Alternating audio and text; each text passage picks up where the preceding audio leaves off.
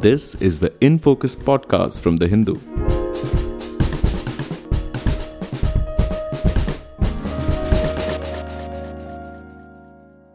Hello and welcome to another edition of the In Focus podcast. I am your host, J. Sampath.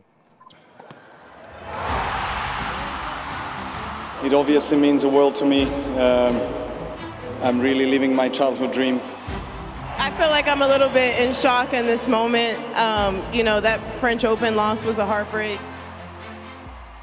After 2 weeks of high-octane tennis, the US Open has produced two new champions in men's and women's singles. Novak Djokovic has claimed a record 24th Grand Slam, and Coco Gauff has finally fulfilled her promise with a victory over the new world number one Aryna Sabalenka. Some of the matchups in the tournament were intriguing, and so were their outcomes. Daniil Medvedev versus Alcaraz, for instance, and also Karolina Muchova versus Coco Gauff. We also saw the young American Ben Shelton announce his arrival on the big stage by making it to the semis. We discuss all these matches and more in this episode of In Focus, and we have with us Sudarshan Narayanan from the Hindu Sports Bureau. Sudarshan, thank you so much for joining us. Thank you, Sampath, for having me here. So, Sudarshan, this is Djokovic's 24th Grand Slam at the age of 36, and he is at least a decade older than most of his opponents in the most grueling and physical of sports. So, how do we make sense of this? What are your thoughts on this phenomenon? It's actually astounding what he's able to do at the age of 36, like you mentioned.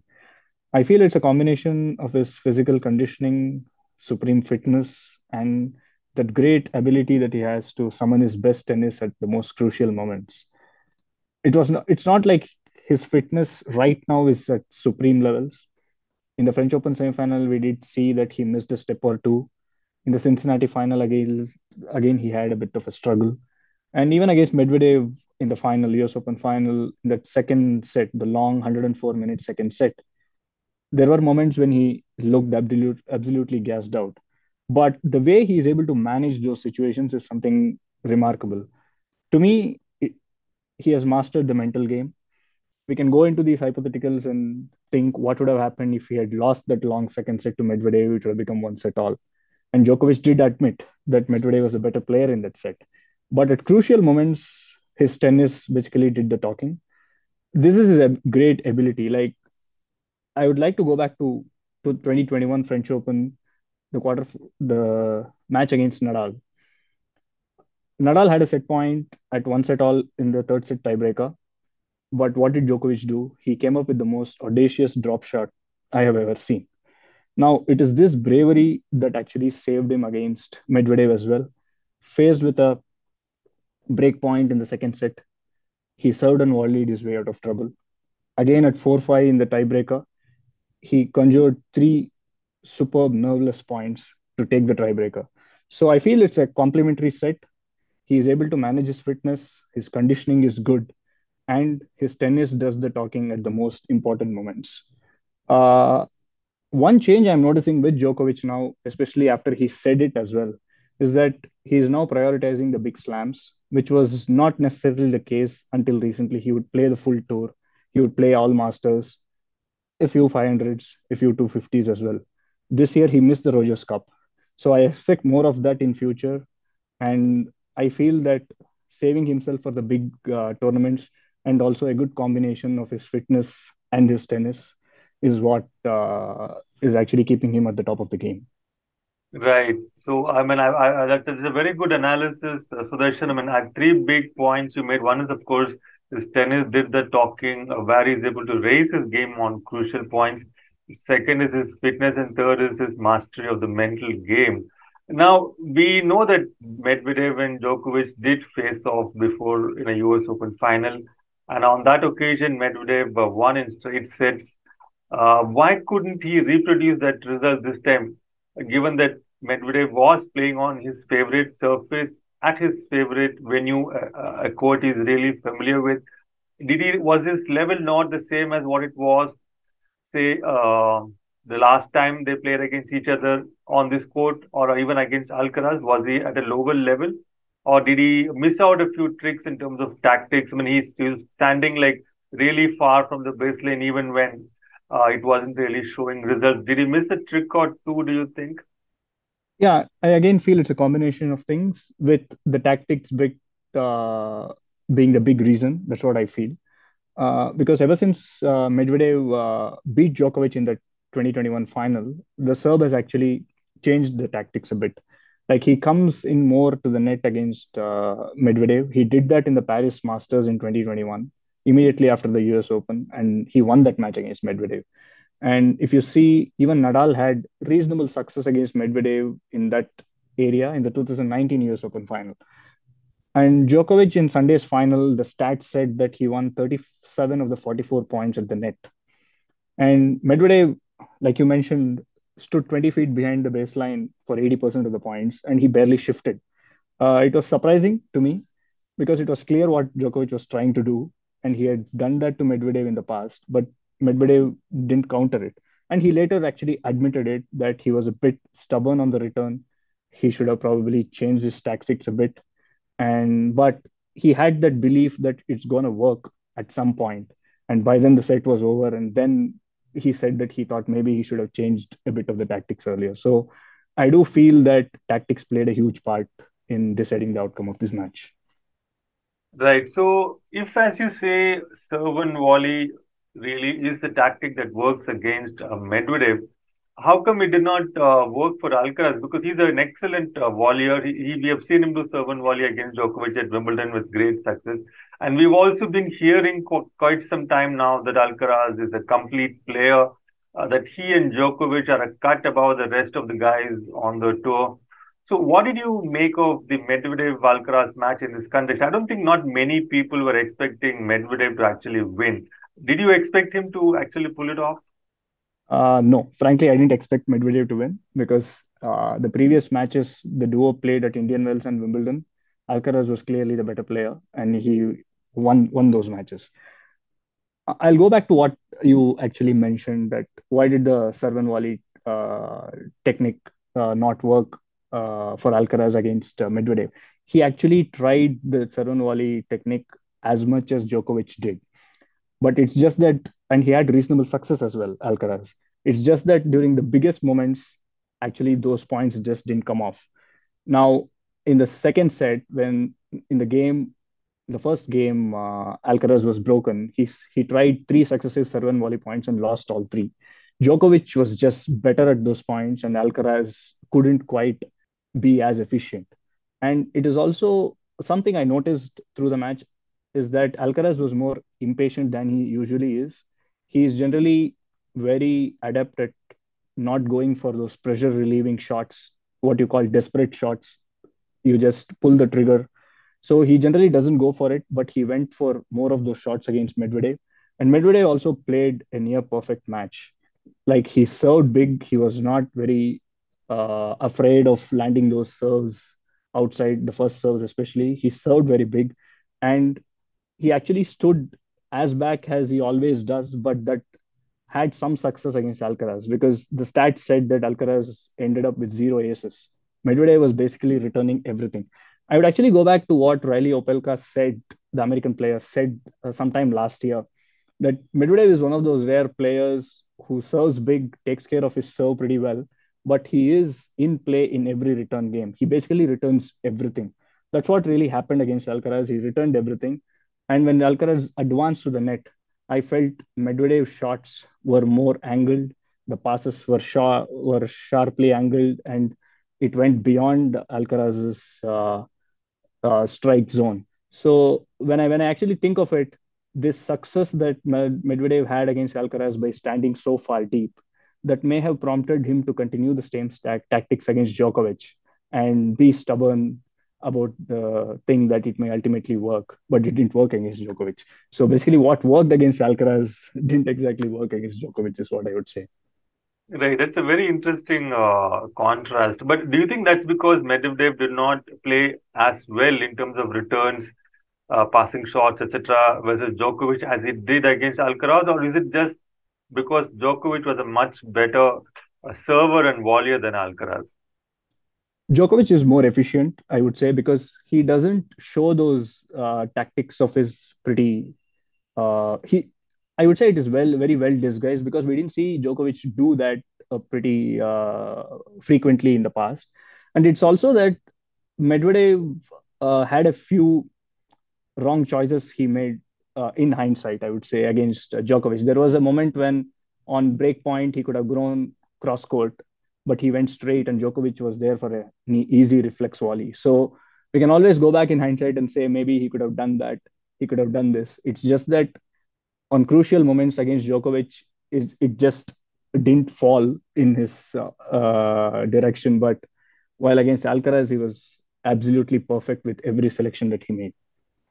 Right. I mean, it does seem like he did not quite recapture that level against Djokovic, which he had against Alcaraz. And yes, the poor shot selection, especially on break points, was something Medvedev also, I think, has acknowledged. Now, moving on to the women's side, Sudarshan. Now, Coco Gauff, she's only 19, but she's been around for what seems like a very long time. She's been spoken of as the next big thing of American tennis, I think, for ages now. And she keeps making it to maybe to the second week, but not really winning a Grand Slam. But this time she has. So, what improvements do you think she has made to be able to finally win a slam to beat the current world number one, Aryna Sabalenka? Yeah, for Goff, it was all despair at Wimbledon. She lost in the first round to Sofia Kenin, and it seemed like her career had sort of stalled. But since then, she has had a coaching change, and she has won three of her biggest titles, including the US Open. A change that I did notice was her forehand is more steady now. It is still not as powerful as it should be, or as powerful as she wants it to be, but it's not as vulnerable as it was. The serve is more consistent. She could always hit big. There was a report that even when she was in her fully into her junior career, even 4 years back, she could hit 120 mph on the serve. It's just that she could hit it, but not very consistently. Now she's able to consistently land those serves, and she has also been able to alter her footwork to get into better positions. So these have been these significant improvements, but what actually won her the title here was her excellent defense. Now, against Iga Swiatek in the Cincinnati semifinal, she served well and played great defense. And against Sabalenka too, she played great defense in the second and the third sets, forced Sabalenka to miss way more than she would otherwise. And at the start of the second set, actually her serve was starting to come together, and then the defense and the running basically took over. She started guessing right where Sabalenka wanted to hit the ball, and Sabalenka, once she realized that Goff was actually guessing them right, she started missing way more because she went for more power and more penetration. So if you see, actually Goff had only around 10 or 12 winners in the match, if I am correct. But the good thing that Goff did after the final was she admitted that this is not the way she wants to play, actually, running all around, trusting her defense primarily. She wants to hit more winners. She has spoken about the need to get her serve and the plus one shot together because that's basically the staple for every attacking player. So she won the title with great defense and great running, athleticism, but she's only 19 and she wants to improve. So therein, I feel that there is a lot of room for her to get better at her game. Right, it's very interesting what you said just now, Position. You said that she wasn't really happy about the way she won, even though she was able to pull it off. She's not that much into a defensive play. And also, secondly, you said she was able to guess Sabalenka's attacking shots. Right, Sabalenka is an attacking player, and if your defense can outlast her attack, you are obviously going to win. I was just wondering, if do you think this may have anything to do with the new coach Brad Gilbert? I mean, he's written that book, "What Playing Ugly." I think it's a very popular book, and he is very highly reliant on like deep analysis based on statistics. Where does a particular player like to hit at a particular situation? Do you think those kinds of analysis could have helped her predict which way Sabalenka was going to go and then make sure that she's there to sort of defend her from her shots? I would feel so because Brad Gilbert has past experience coaching Slam champions. I think he also coached Roddick to the 2003 US Open title. So he has been in the game for long.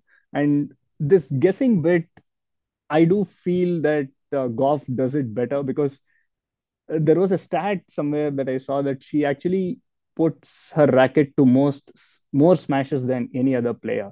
Now, if a person can actually guess which way a an opponent is going to smash, that actually tells you that she can actually read the game pretty well. So with Gilbert, I feel that that has sort of improved. So she is a bit of a tennis nerd, I would say, and she's only 19, and she has so far shown great intelligence to actually cover up for her, I wouldn't say deficiencies, but some lacunae in her game. And going forward, I just feel that she's going to improve leaps and bounds. Right. Another big development during this tournament was the number one ranking from Sabalenka and Swiatek's exit from that same position. And we've also seen, I would say, I mean, many people expected the Wimbledon champion Vondrousova to sort of quietly sneak into the final. And Karolina Muchova is an amazing player to watch. She's had some fantastic victories, but she lost to Coco Gauff, some would say unexpectedly. So, what are your thoughts on their losses? I mean, Vondrousova, I think, was nursing an injury. But what about Muchova and Sabalenka? Where do you think they missed out? I think Mukova also was physically not at her full this thing, because she did have a strap from her biceps to her wrist on the right arm, so she had a compression sleeve. And she did admit after the match that she was made to move by Goff way more than she would like, and Goff always got that extra ball back, forcing Mukova to come up with maybe two or three winners to win a point. And against Mukova, Goff also mixed up her shots a lot more. There were power forehands, and there were some of those wobbly, loopy ones. So she actually made Mukova move around the court, work more hard than she would have otherwise against any opponent. Wondrosova, like you mentioned, was bothered by a right elbow injury. I think she also withdrew from doubles because of that. And because of that, I felt that her serves were very slow. I mean, not even reaching 100, 105. And Madison Keys is actually a very good power player. And she actually showed that in the first set against Sabalenka. She was actually in the winning position in that match. She can actually hit with flat, brute power, and Vondrousova had no answer to it. And Sabalenka, partly, I feel she sort of self-destructed. It's just that she didn't have a plan B. So in the first set, she was going for her shots, all the shots landed in. And in the second, when she started missing, she didn't know what to do. It was reminiscent of her meltdown in the French Open semifinal, I would say. I thought she would have learned from the win against Madison Keys here in the semis, where she was in a losing position after 1.5 sets, but she made a comeback. She played a very steady game and also relied on her attacking this thing. She hung in there. I thought she would hang in there against Goff when things weren't going her way, but she couldn't quite do it. So maybe that's the improvement point for her, that how to sort of hang in there and be in touch with your opponent when things are not going your way, rather than just combusting the way she did. Right. I mean, Sabalenka, I think she's always had some kind of, I mean, she's mentally rather fragile, is what one perceives from the way she plays, how she could certainly, especially with her service and so on. Now, moving on to a slightly different question. So, now both the men's and women's side have a new world number one. We have got Djokovic, who has taken over from Alcaraz, who was the number one when the US Open started. A similar scene with Swiatek giving way to Sabalenka. But neither of their, what should I say, supremacy is very much in the given. We have got Alcaraz ready to challenge him. And similarly, there are a number of claimants for the number one position, including Coco Gauff. So, how long do you think these two are going to hold on to their number one position, given the competition? I don't think anybody will have a long reign now, just because how closely bunched they are in terms of points. Now, Djokovic leads Alcaraz by over 3,000 points, which is huge. But going forward, he's actually defending two 250 ATP 250 tournament wins, so that's 500 points.